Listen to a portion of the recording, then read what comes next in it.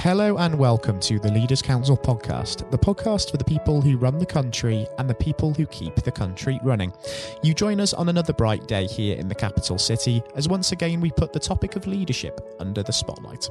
My name is Scott Challoner and I'm delighted to be joined on today's programme by Donna Speed. Donna is the Chief Executive of We the Curious, an educational charity with a hands-on science centre which aims to remove boundaries around science, connecting art, people and ideas in a united culture of curiosity. Donna, very warm welcome to you and thank you ever so much for taking the time to join us today. My pleasure. Thanks so much for inviting me. It's a real pleasure having you on the air with us. Now, the purpose of this discussion is to really understand your take on leadership as a whole. So if we dive straight in and just look at that word leader in isolation for a moment, what does that word actually mean to you and how does it resonate? So I think for me, leadership is providing clarity and providing a vision of where you want to get to, and then breaking that down into goals on how you're going to get there. And so really it's quite a lot of storytelling, just in terms of making sure that you're all trying to focus on what success looks like, and then that you can lead people through that journey. And if we think about your own personal leadership style when it comes to working with colleagues, how would you describe that? I would say that my colleagues would describe me as enthusiastic. And I think the reason I am so enthusiastic about We the Curious is because when I first joined, which was 20 years ago, we should be celebrating our 20th anniversary in July, but the world has shifted a little bit.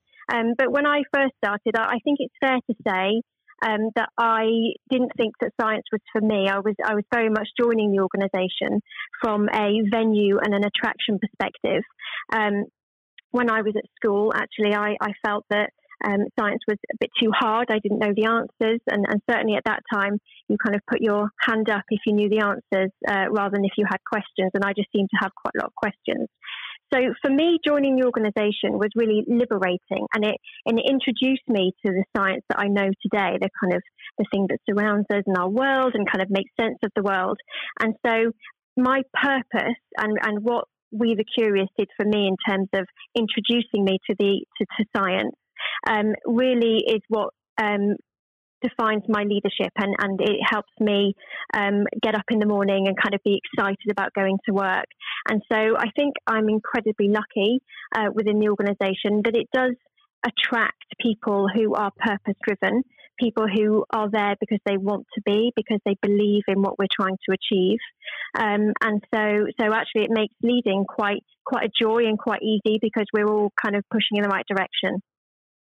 That's incredibly encouraging, and I think it's also fantastic news to hear that it is the 20th anniversary of the organisation as well. So I suppose a huge congratulations is in order for that, and it's a shame that it's not taking place in more fortuitous circumstances, for sure, with the emergence of COVID-19 causing so many issues for businesses and organisations up and down the country. If we focus on that for a moment then, Donna, I mean, I'm interested to know how you found it adapting to this current situation, because I can imagine it's posed some incredible challenges for the likes of yourselves as well. Absolutely. I mean, us and all of the 40 science centres across the UK. For us personally, we are in the middle of reimagining our whole ground floor exhibition. So we've got an exhibition launching in November called Project What If. And so we can't press pause on that, actually. So we have a team dedicated to redeveloping our ground floor, and they're working tirelessly day in, day out. And so they've all had to adapt incredibly quickly to working from home, to working with partners overseas and local partners in a very agile and quick way. So I think that, you know, there is, in a lot of ways, there's been huge change for us. We can no longer open our venue. We can no longer welcome the 300,000 visitors we have a year. So we've had to shift everything online because those relationships are important. Our strategic partners, our visitors, our communities. So we continue to do that, but with, you know, majority of our organisation on furlough, because we are an educational charity. We've had to, you know, we don't hold big reserves. So actually there's a whole threat for science centres across the UK at a time where science is so incredibly important and it's in our everyday conversation in how we tackle COVID. naturally the science centres are at risk. So we are having to whittle everything down to focus on what we can do, so that we can then reopen and be there in the future. It's going to be a very interesting time, isn't it, for science centres all over the country, and it's good that their plight has been highlighted to the government, because support already has been quite extensive across business and across various sectors, but it's going to be needed on a more ongoing basis, probably even after the furlough scheme ends, isn't it, just to keep things ticking over and give organisations the opportunity to survive into the future. Absolutely. I mean, the furlough scheme was incredibly helpful, and has supported kind of the longevity.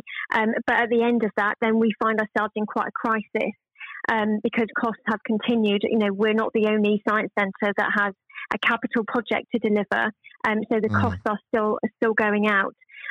But the furlough has been really helpful. But we do need more, and as you say, there's a great campaign, Science Centres for Our Future, that has been launched and has been really supported. So we do hope that we get more support from the government, as we're not centrally government funded and we are independent charities, to see us through this difficult time over the COVID crisis. And I can imagine that as a leader of an organisation as well, a lot of people have been looking to you to try and provide some reassurance for the future, and that can sometimes come with a lot of pressure, given that there is a great deal of uncertainty. Information coming through isn't always clear, and so keeping the communication channels open and having those sorts of discussions can also pose a challenge in and of themselves. And considering that mental health and well-being is something that's really been thrust into the limelight during this time as well, I think that side of people management becomes all the more important, doesn't it? It really does, and so we already have quite a lot of support and kind of focus on the mental health and well-being of our individuals and our organisation. But actually, there's a real responsibility not to overpromise, because that's not fair. And so it's a natural thing you want to do, is provide comfort and reassurance. But actually, in a time where there is so many unknowns, you can just tell the truth, and you can just tell it as transparently and as quickly as you can, so that people know where they stand. And I think that actually investing in mental health and well-being is really important during this time, because lives have been turned upside down. And so at work, if you are able to access some support, whether it be mental health first aiders or some third party that people can go to get that support, I think that's really important. It's something we've certainly prioritised as an organisation. And that's fantastic to hear as well.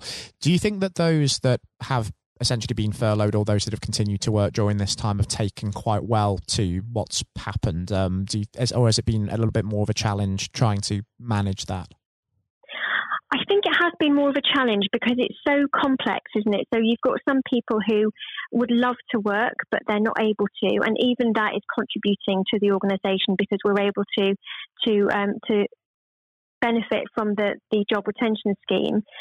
But that, when somebody cares and they want to help progress that charitable aim, that can be quite difficult. And also, work provides a structure and socialising, and so it is a lot to take. Just a furlough, I think that the risk is that people think people are just reading in the sunshine, but actually, I think it is quite a challenge for people to be furloughed. On the flip side, it's a challenge to try and work during this time, when quite often you're taking on 3 or 4 jobs to try and you're perhaps changing your job role to adapt to the situation. So I think there's not an easy route, actually, and people will adapt, and strong communication is really key to make sure that you're constantly reassuring people to do what they can, but actually, whatever you're doing, whether you're on furlough or whether you're working, you are contributing, you are helping the organisation to succeed and to see us through this crisis. But it is complex. I think it is difficult because there's kind of there's an overworked element, and there's a guilt complex element. So it's there's not an easy side, unfortunately.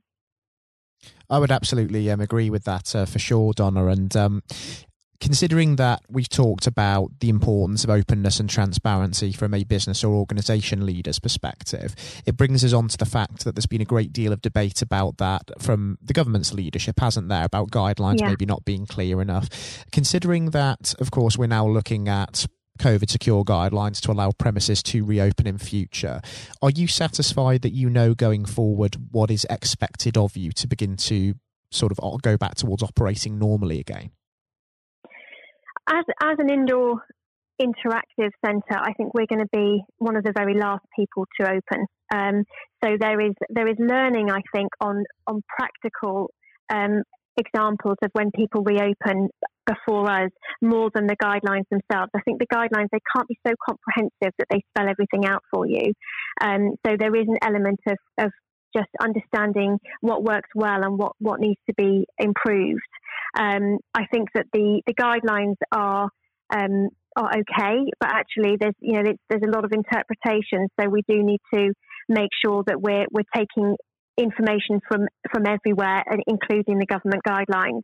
But I think a lot of the information will be how people have tried to apply those and how well they've worked. And unfortunately, that's the benefit of being one of the last to reopen, is that we will be able to glean that information. And hopefully the guidelines won't change too much, because that's one of the key risks, is that something comes out and then because things keep changing and shifting, it gets lost in translation and things become a bit vague, and therefore you miss something. And safety is so paramount in this. You do need to make sure that we are all keeping our staff, our visitors, our volunteers safe. So we do need to have a very, very sharp handle on these guidelines. And frankly, they're not quite as clear as I would like. So I think that we'd have to lean on other people's interpretation of them and experience to inform our own plans. And if we now think about what the future does hold over the course of the next year for yourself and for We the Curious, what do you envision and what do you hope to achieve as we move through the pandemic, start to see things reopen again, and then adjust to this new normal? Yes, and I think that science has been in the headlines every day. We haven't talked about science as much as we are at the moment, and so I think there is an opportunity for us for all of the science centres across the UK, the regional hubs. I mean, everyone has a local science centre, to play a really key role in helping for future challenges. So it's not just going to be things like COVID, but the climate emergency issues that will be raised as well. Like, the science centres are so well positioned to help people understand and crucially have a conversation around how people can get engaged and involved in the science that will help find these solutions. So I think my hope and my ambitions for the future, and if I think about us in a year's time, I would hope that we have a stronger voice across our network to help the government come out of these crises, and just that we are a voice for people. And so I think the hope is grand. I think we've got ambition, for our organisation to be a key community resource. And that we are vital in coming out of this crisis. Let's certainly hope that that's the case for sure. We are just about out of time on the programme today, unfortunately, Donna. But I think given how informative and insightful it's been discussing some of these issues with you today, I think it would be fantastic, both for myself and from a listener's perspective, to actually catch up in future and have you back on the air with us, just to see what exactly has changed in the time before and understand how science centres on the whole, including We the Curious, are getting on as we move through into the next stages of this current situation. I'd love that, Scott. Yes, thank you. Let's definitely do that. I think it would be incredibly informative, as I say, because it's all well and good speculating as to what the future might bring, but it is something entirely different to then look at what exactly has happened and have a retrospective look at what we've said and maybe reassess from there. I've got to say, Donna, it's been a real pleasure having you on the programme with us today to share some of these issues with us. So I thank you again for taking the time to join us. And most importantly, until we do speak in future, do take care and do stay safe with all still going on, because we're certainly not out of the woods with this yet. Not yet. Thank you, Scott. We really appreciate your time. That was Donna Speed speaking, the Chief Executive of We the Curious. Coming up next on today's programme, I'll be handing over to Matthew O'Neill for his exclusive interview with Lord Blunkett. Lord Blunkett is an active member of the House of Lords, a former Labour MP and Secretary of State, and also the chairman of the Leaders' Council of Great Britain and Northern Ireland. Despite being blind from birth, Lord Blunkett rose to prominence to become one of the most notable politicians of his generation, holding a number of senior positions in the cabinet of then Prime Minister Tony Blair, including Education Secretary, and serving as the MP for his Sheffield, Brightside and Hillsborough constituency for 28 years. He was elevated to the House of Lords in August 2015 as Baron Blunkett of Brightside and Hillsborough. And I hope you enjoy listening just as much as Matthew enjoyed speaking with him. That is coming up next. Lord Blunkett, welcome. Thank you very much. It's very good to be with you. Well, of course, nothing is being said at the moment other than COVID-19, which we must touch on. What would your message be to small businesses who are trying to keep going? Well, I think the last ones standing will be the ones that thrive when we get back to some sort of normality. So it's have confidence and courage.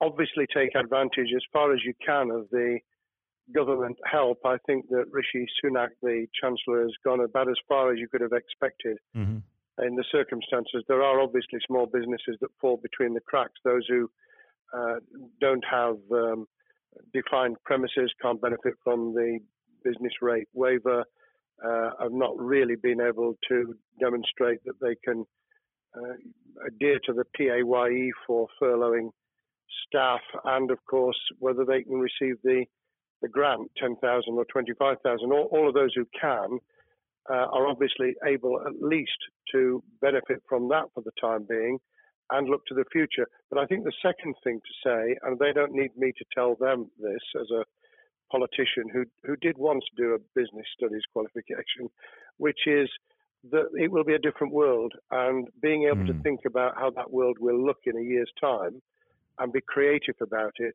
and learn from not just what's happening to you at this moment in time, but to others around you and the sector that you're working in, that will be really important. Do you feel that the long-term effects of the COVID-19 outbreak will in some ways be positive for British industry? Well, only in the sense that people are having to be creative, they're having to adjust and innovate. Therefore, they're thinking about more productive, if you like, greater productivity ways of delivering the same service or delivering the same products. And in that sense, I think we'll have temporarily at least very much higher unemployment than we've become used to, but we'll probably have a burst of productivity, which will help with the recovery. Whether it will help with the inequity of the way in which our economy is imbalanced, both between services and productivity and the production of goods and services, I'm not sure. What we will need to try and do is to ensure that the geographic imbalance that exists is, as far as humanly possible, is dealt with by both the entrepreneurship and innovation from the bottom up and targeted government help, which will still be needed. And we are now in the throes of the kind of borrowing that we saw back in 2008 to save the banking and economic system. We're having to do that to save the whole of our productive business and commerce, and I think that will have to be sustained for some time. Do you feel that people will take a second look at global supply chains in the wake of this outbreak? I think there's going to be much more creative ways of using local supply and linking up inside sectors much more effectively. And I hope that the Leaders' Council will be able to play a part in that, in the sense that people who have something in common, a synergy in terms of what they're delivering, whether it's a service or whether it's manufacturing or whatever, will be able to see that there's a good outcome from knowing the sector better, linking with people, not just geographically, locally, but those in this country who may not have been on the radar in terms of what they produced for the supply chain. And of course, ensuring, because there's quite a lot of fraud going on as we speak with people getting into cyber attacks, that they'll also take account of going into the cybersecurity side effectively as well. The more we are online, the more people who are working from home, the more vulnerable those businesses and their supply chain become. And that's something to think about as well. How important is strong leadership at the moment? Well, I actually think that it's brought to the fore leadership in a whole range of areas, from obviously government itself, and there's been ups and downs with the Prime Minister's severe illness, but all the way through the public and private sector, people have, to use the jargon, stepped up, and they've shown local, regional, and national level the kind of leadership that Britain historically was very good at. Regrettably, we've not seen the same on the international scene for all kinds of reasons, but maybe we will in future. So I think out of this will come experience of people who have seen an opportunity to do good, as well as seen an opportunity to provide a good service or goods, including, for instance, shortages for the health and social care system, the food chain and the like, but also I think in terms of seeing the synergy between the private and the voluntary sector and using people's commitment to each other in a very positive way. I'm not sentimental about this. Things will revert. But actually, I think there's a kind of moment of moral judgment of people feeling that they've got a role to play outside the immediate survival that they're engaged in. And if we can hang on to a little bit of that social responsibility, that will be a very positive outcome. Absolutely. Now, what's your broad view of how the government is responding to this? Are you broadly supportive of their measures? Well, it may surprise people to hear that I have been very supportive. Of course, there's been legitimate criticisms about the speed of response on protective equipment and on issues relating to testing. But my own view is very similar to the challenge that was made to the Prime Minister of Italy when people said, why didn't you close Italy down faster?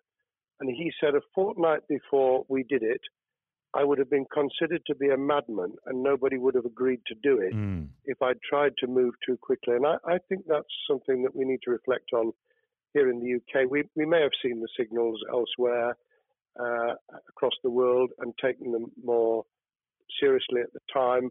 Hindsight is a wonderful thing, but as someone who's had his life in the opposite political party to the present government, I think that with some hiccups and mistakes, they've not done a bad job in what has been incredibly difficult circumstances. And you're absolutely right. In a liberal democracy that we live in, it's very difficult for people to swallow orders given to them from government.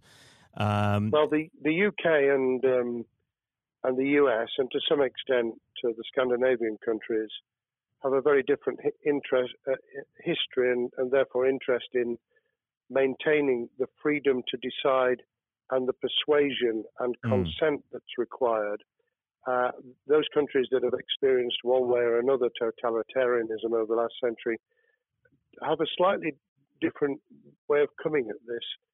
I don't want to exaggerate it, but I think that that's why getting the balance right of getting people to go along with what you want them to do in their interests as well as the nation as a whole is a sensible, proportional balance. And I think we now need to adjust to the coming out of the crisis gradually, readjusting to recovery in the same way. Now, something you've mentioned recently on this balance is the police overreach in the enforcement of the COVID-19 structures that have been put in place. What have they done right, and where have they gone too far? Well, I think that they were interpreting what was not necessarily as clear advice as it might have been for all kinds of reasons, because people were feeling their way. I think what's come out of it has been a demonstration by local police services in some parts of the country that they could get people to do what was needed without the heavy hand of drones overhead or people being told that they shouldn't be walking in the street, because this was all about self-isolation, not incarceration. It was about getting people not to pass the infection on to each other and therefore to provide distance rather than to make our lives a misery. Those police services that adopted that policing by consent and chivying people along did really well. Those who went over the top, I think, soon got a very substantial pushback. And one of the strengths of our democracy is that you could have that debate. People could say, I'm terribly sorry, we think the police force in our area has gone over the top. And that in itself is a constraint and a readjustment. That's another strength of living in a country where you can have opinions and express them without actually being thought to be a fool. Now, of course, the government has faced criticism that they were slow to react, and Boris Johnson wasn't present at the early COVID-19 COBRA meetings.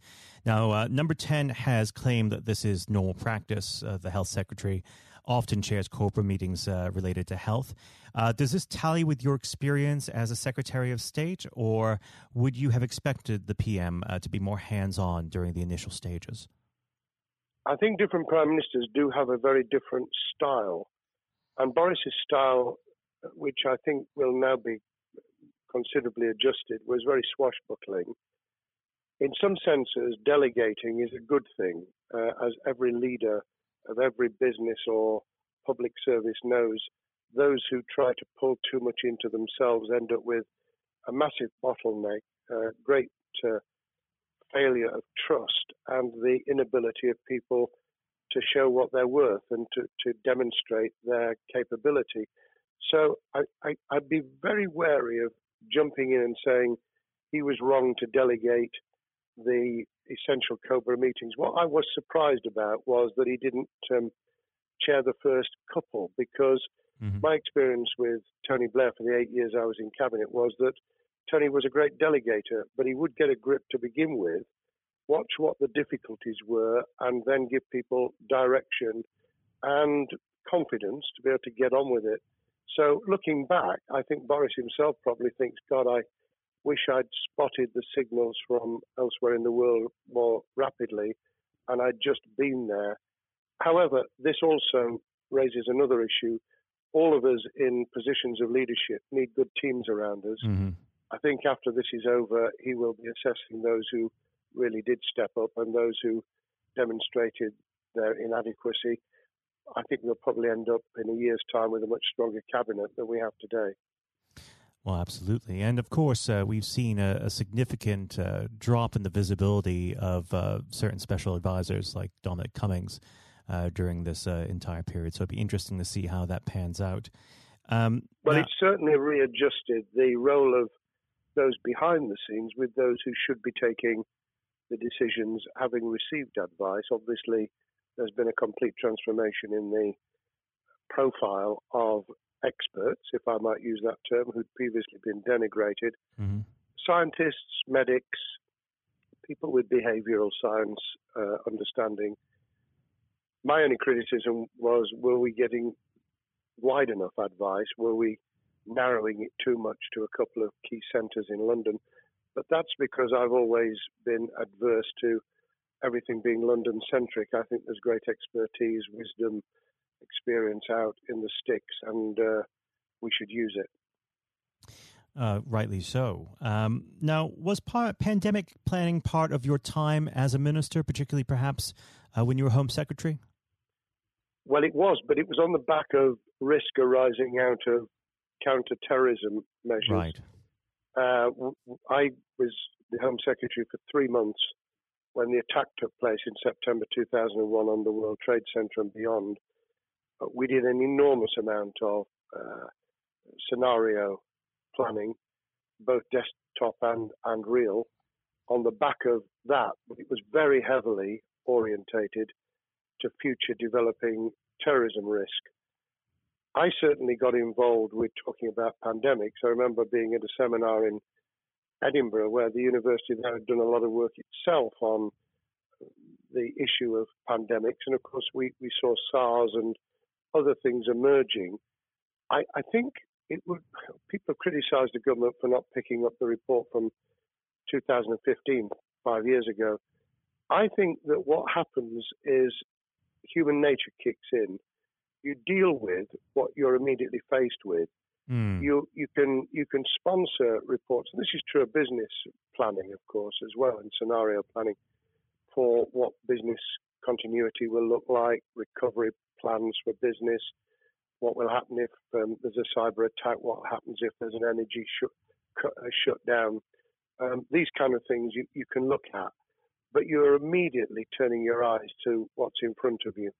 And had we picked up a bit more on the danger from Ebola and SARS and what have you in the past, then we might have said, what if something hits us in the developed nations that we don't have a vaccine for, that we can't immediately whisk up protective materials or equipment, or for that matter, medicines that help with recovery, all of which we now see are a danger. I think this will make an enormous difference to the planning for the years ahead. I hope it will be widened so that we don't just look at what's happened, because very rarely do you see something exactly repeat itself. Some of the circumstances will be, but others won't. So that's why I've put emphasis in what I talk about on looking at the other virus, the cyber attack scenario, which could be just as dangerous in a world of just-in-time provision.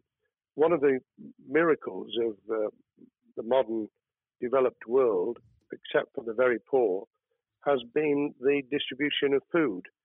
A lot of it on computerized, technologically advanced systems. If that were to come down, we'd be in real trouble. So I think we need to think those sort of scenarios as well. So have a full plan across both sectors, biological warfare, pandemics, and cyber warfare. Yes, and to do so on different levels. I think, again, thinking global but acting local, we need a lot more to think about what would happen if something took shape that actually broke down those national and global chains and how we would cope. And without, obviously, we've got enough fear and anxiety to last a lifetime. Without creating even more anxiety, we can think about those things for the future in a more rational way, I think. Now, aside from the physical threat of the virus, one of the things that people are vastly worried about is the effect on the economy, not just national economy, but also the world economy. Now, it has been said by certain parties, and I'd like to garner your thoughts on this. Is there a danger of the effects of the lockdown being even worse than those of the virus? Were it be prolonged, I fear that balance would tip the other way. It is about proportionality. It is about balance. It's the wisdom of Solomon, really, to get the moment right when you start to move and then to move quickly. There's no doubt whatsoever that we are stocking up, not just on the economic and employment front, which will be devastating enough, but on the health and social well-being front, enormous challenges, and they will need careful handling because there's a lot of people whose lives, for a variety of reasons, are at risk in the future on a scale that we've been dealing with over the immediate handling of the pandemic, concentrating really hard on those affected by COVID-19, those sadly who have died or been seriously incapacitated. That will roll over into the economic, the social, the mental health and cultural well-being of the nation, and that will need all of us to pull together as well. Absolutely. Now, do you believe the government's doing enough for business? I think that the speed of reaction once the scale of the pandemic was clear was very good. I've praised Rishi Sunak for his action. Remember, a chancellor who only just come into office was planning to deliver the budget in the middle of March and has had at least three equivalent budgets since. I think he's handled it very well, understandably worried now about what we're doing to our economy. The level of borrowing is sustainable because of low interest rates, but it reaches a point, of course, where it tips over so that you can't then do the kind of structural investment requirements that the government were laying out before and in the March budget. And those will have their consequences as well as a planned payback over many years. I think we've learned something over the last few months. We needed to take immediate action. We don't want another round of austerity equivalent from 2010 through to 2019. I don't think the nation, on the back of what's happened and the challenges we have, could take that. And therefore, we need a different plan, economic plan, over a much longer period, just as we did from the Second World War all the way through to 2002, when the final American loans were paid off. Now, of course, one thing that's on everyone's lips, how much longer do you believe that the lockdown can go on for? I believe that we need to be substantially back in action as an economy in June. This obviously is led in terms of places where people would meet in large numbers, having to adjust to the fact that it will be longer for them. And sadly, that will involve business closures. It's why the Chancellor extended the furlough scheme to the end of June. Mm-hmm. But unless we get things moving in June, I think we'll run into the summer where all kinds of services and industries will have a chain reaction effect. And what happens with one will then have a major impact on another. And then you get the skittle effect where things get knocked down that you hadn't perceived were going to be affected. So I very much, if I were in government, and I always think of things in that context, what would I do if I were in government?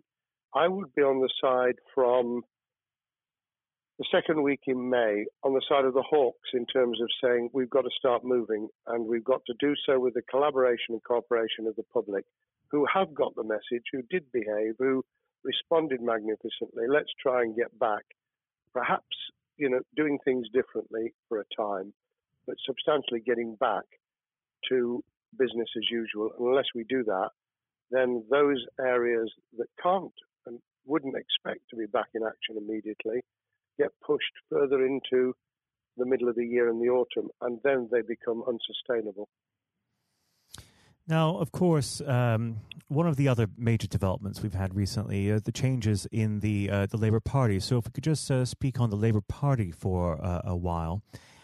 This might sound like an obvious question, but how does Sir Keir differ from Mr. Corbyn?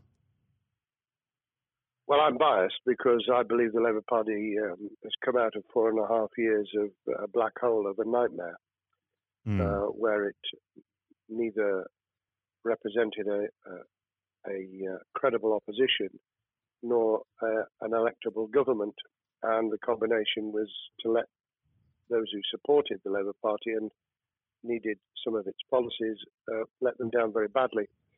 Sir Keir Starmer both is a highly intelligent, professional lawyer who, as Director of Public Prosecutions, led the service well, had to take difficult decisions at a time of austerity, understands the world beyond Labour members, but has been able to do business with those who originally supported Jeremy Corbyn and was able to command support from them. His creation of a balanced shadow ministerial team has been very encouraging. I supported Lisa Nandy, who he's made Shadow Foreign Secretary, because I thought she understood the north of England and the disaffected former Labour voters. But I believe that Sir Keir has taken on board those who have something really sensible to offer, and I believe he will be both a great leader of the opposition. More importantly, he will then present himself as a credible alternative Prime Minister and all governments need an alternative government at their shoulder. It was true of us from 97, and it took the Conservatives some time to recover and to get to that position, but they did, and the Labour Party will, and that's crucial for our democracy. All of us need to understand and appreciate that a living, breathing, functioning democracy requires a credible, confident, and in many ways supportable opposition, as well as a government that we clearly want to do well, because none of us want, as we didn't with the COVID crisis, none of us want the government to fail. We want to see our economy recover. We want our social well-being to be taken into account. We want to overcome deep-seated inequality and poverty. And we want to do it with enterprise and entrepreneurship and business playing their role. And that is about leadership nationally, locally, in the private and the public sector. People with ideas, with confidence, with the ability to pull teams around them. Above all, to have some idea of what it is they want to achieve and a very good idea as to how to achieve it. Now, of course, one of the biggest problems Secure is facing will be tackling the party's anti-Semitism problem. There has been a recent internal report that has been quite damning. What's your response to that report, and what does Secure need to do in response? Well, there are two reports. One which is being produced by the Equality and Human Rights Commission, which he will, and has already indicated, will implement in full. The second was a leaked report put together by the supporters of Jeremy Corbyn, 800 pages of private interchanges on social media, which he has, Keir Starmer, set up an investigation to identify who did it, who leaked it, what the content was, does it have any salience and lessons for us, and where necessary, action will be taken. So I hope that as he moved very quickly to reassure the Jewish community, so he will be able to take the necessary steps to back up that reassurance with the kind of actions that says that this was a blight on a historic, great political party that all of us were ashamed of. We've been able to put that behind us and to move on to facing the future with confidence. What's the one key thing that Secure needs to do to restore Labour as an election-winning party?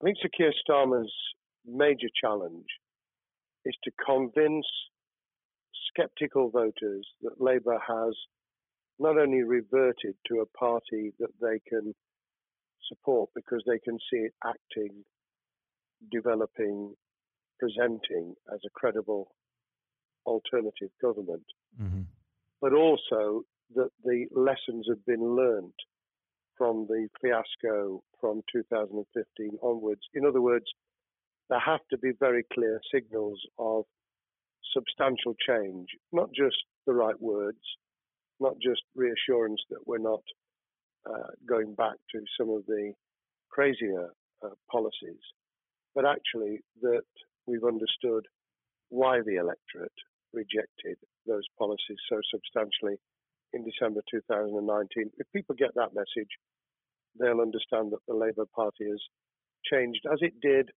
in the 1980s and early 90s, to become the electable government with the greatest majority and historic majority, even greater than 1945, which I was privileged to be able to take advantage of in 1997 when I joined the cabinet. Now, I know what your answer is going to be to this question, but indulge me. Do you think Secure has what it takes to be PM?